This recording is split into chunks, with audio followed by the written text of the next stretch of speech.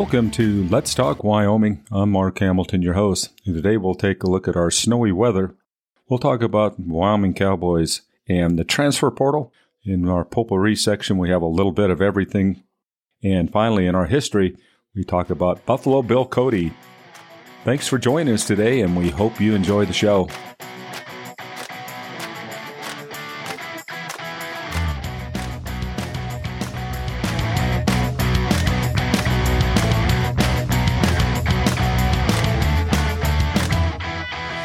Taking a look at Wyoming weather here on the 28th day of November. We're getting close to the 1st of December.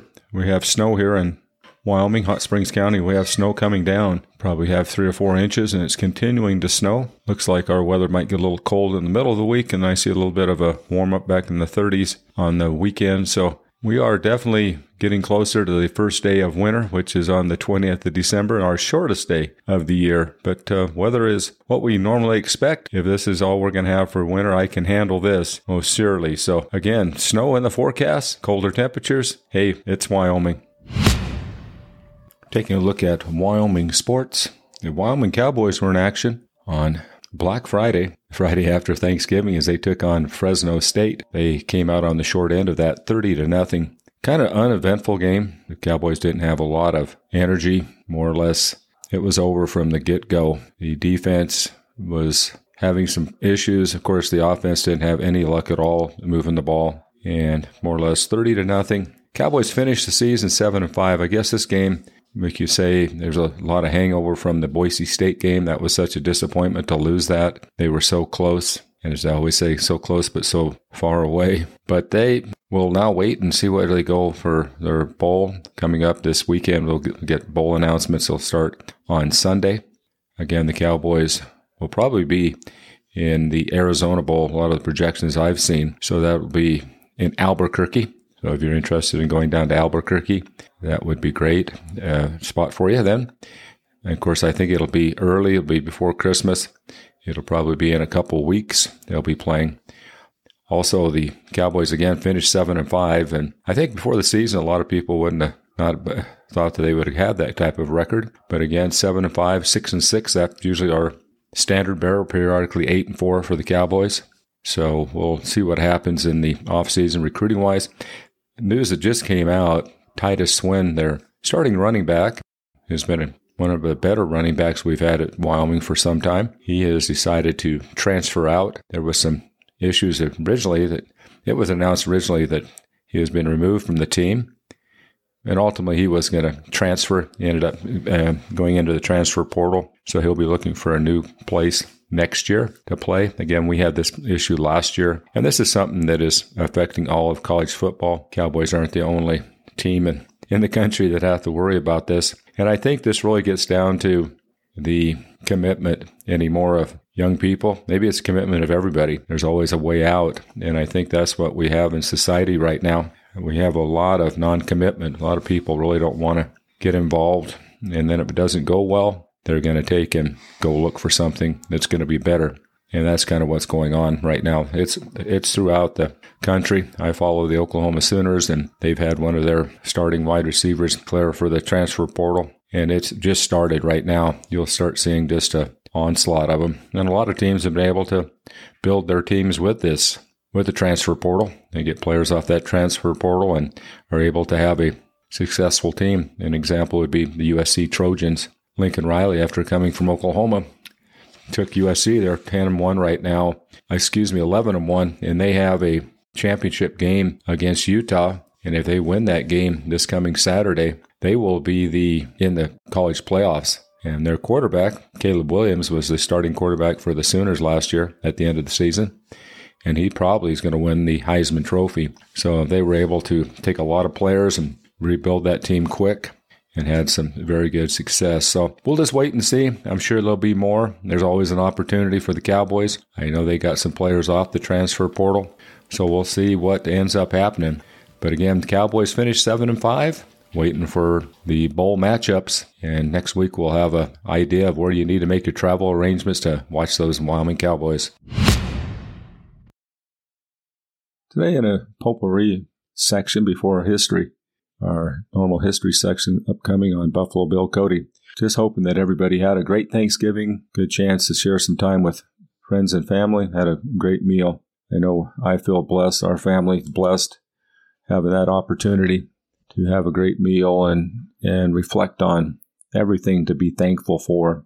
And again, I just feel like that we're blessed, and there's not much else you can say about it with our life. But there's a lot of people that are in probably a little worse shape, dire straits. There's a lot of tough issues going on in our country right now with the recession in place and prices in the store and everything. And you're coming into a holiday season where you might not have the capabilities of spending as much money. But again, I think the biggest gift anybody can give is giving back to people, helping people out. I know that's one of the things that we really need to impress on people this time of year.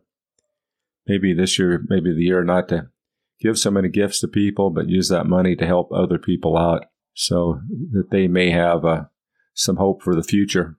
But again, it's going to be some tough times ahead. But I think we've got the makeup in our society. We have our families, our forefathers. They had some tough times back in the late 1800s and early 1900s with the World War I and the Great Depression and the Dust Bowl and World War II. They went through a lot in those early years. And I know that's bred into each and every one of us. And I think we can persevere through this. So wishing everybody a joyous holiday season ahead. We're getting into December. Going to have to get that Christmas tree up. I know we haven't got ours up yet, but we need to get that Christmas tree up and remember what the reason for the season is and how important that is. In other happenings, it's rather interesting what's going on in the world.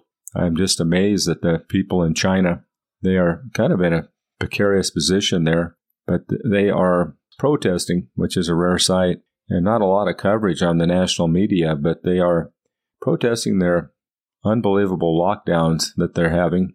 They're on a zero tolerance for COVID, and so they just lock people in their homes, which I don't know. I mean, I can't imagine that happening. In a lot of these places, these people, if they don't have food or whatever, there's been some pretty dire situations come up, and the people have had enough, and they're finally standing up. And it's rather interesting. You have the Chinese standing up, people there against oppression. And in Iran, just a totally different situation.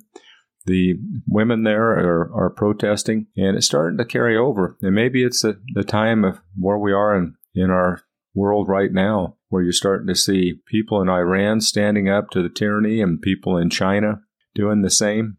There is something abounding out there, and it's going to be interesting to watch where this goes. But again, it definitely is something that we need to be aware of here in our country. A lot of this is going on, and I know right now, one thing that's really concerning to me is the elections in Arizona. Everybody talks about being an election denier, but there was some real major issues in that election. No matter what the media tells you, no matter what is said, watch endless videos of people's testimony of what happened during the election and how many people were disenfranchised with the voting. Suddenly, all the voting machines, everything, the printers and the scanners and everything were having problems. The printers weren't working right, and they were backing up the lines and just had a lot of major issues. And so I think we're going to see some lawsuits come ahead, and I'm glad to see them. Sometimes you have to stand up, and you can't use this cancel culture of saying you're an election denier. You're not allowed to say anything. We do have a First Amendment. People forget about that. It's amazing why some people like to use the First Amendment for certain purposes, but won't allow it for other purposes. So I definitely stand behind Kerry Lake and everything the people are doing in Arizona. I think it needs to be done. I think our elections have become just totally a disarray. We don't see it as much in our state of Wyoming. We're rather shielded here than what's going on in these other areas. I think that's where we're at. We're going to have to do something with our elections. I know we have a presidential election coming up in 2 years, and I don't think we've improved. Arizona certainly hasn't improved anything. We're having an issue right here in Wyoming. And so I think elections are getting to be something that isn't getting better right now. Now, certain areas like in the state of Florida, where you have a governor and people in place that they've got away from these 2 months of voting and all this other stuff, and they're counting the ballots the same day and have the results that night. And then you have places like Arizona where they've been going on for a week and a half, 2 weeks, trying to count votes. And a lot of questions on these votes, on how they're being counted and some of the other issues. So until we can put the old shine the light of day on this and open it up and then prove to people that these elections are on the up and up, I think then people will feel a lot better. But when we continue to try to hide and deny and try to cancel people that question these, then I have a problem, because I think everybody has the right. I mean, that's part of our Constitution. I don't have to agree. You don't have to agree. We can ask questions. Hey, we are allowed to ask questions. And I think that's how important it is that we have those questions answered. So again, a lot of things going on with our lame duck Congress. I think they're going to try to do a lot right now in the next few weeks. And there's going to be a lot of trying time in front of us before the new congressional delegation is put in place in January. So we'll keep on top of that. But definitely, I think it's important for everybody out there to stay informed, find a news source that you feel like that is reliable, maybe take a look at two different views and see what's going on and try to educate yourself on what's happening around you in your lives. And I think you'll be better off for it. Today in our history section, we'd like to take a look at a colorful person of our Wyoming history. Buffalo Bill Cody, frontiersman and entertainer. William Frederick Cody, Buffalo Bill, was born in LeClaire, Iowa on February 26, 1846. While he was still a child, his family moved to Leavenworth, Kansas. Cody left his home in Leavenworth at the age of 12, working for a wagon train going to Fort Laramie, Wyoming. Herding cattle and driving a wagon, he crossed the Great Plains several times. In 1859, Bill rushed to the gold fields of Colorado along with thousands of other prospectors.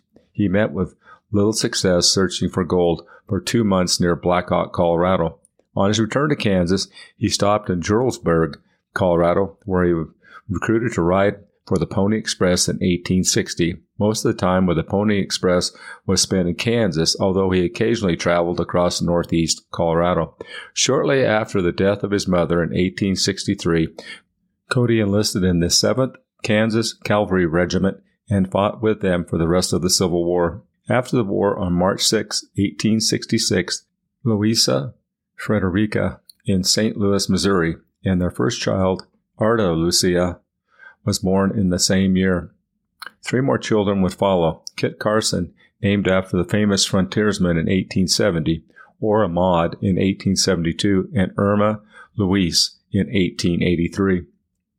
In 1867, Cody began hunting buffalo for the Kansas Pacific Railroad and soon earned the nickname Buffalo Bill. In less than 18 months, he killed nearly 5,000 buffalo, consumed by the 1,200 men employed in the track laying.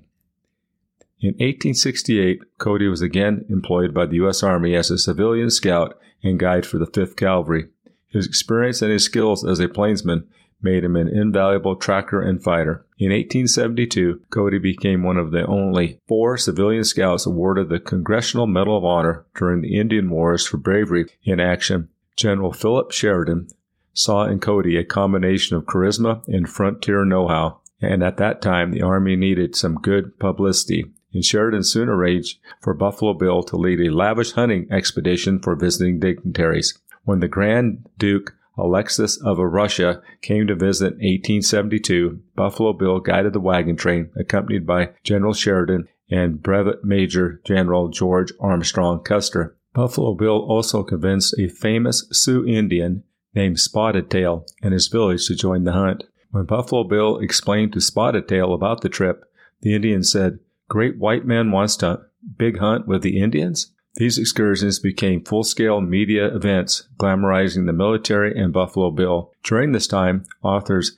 avidly romanticized the exploits of the heroes and villains who roamed the plains, and Buffalo Bill was no exception. Ned Buteline, who wrote several Western stories that became known as dime novels, further exaggerated and created the hero of Buffalo Bill.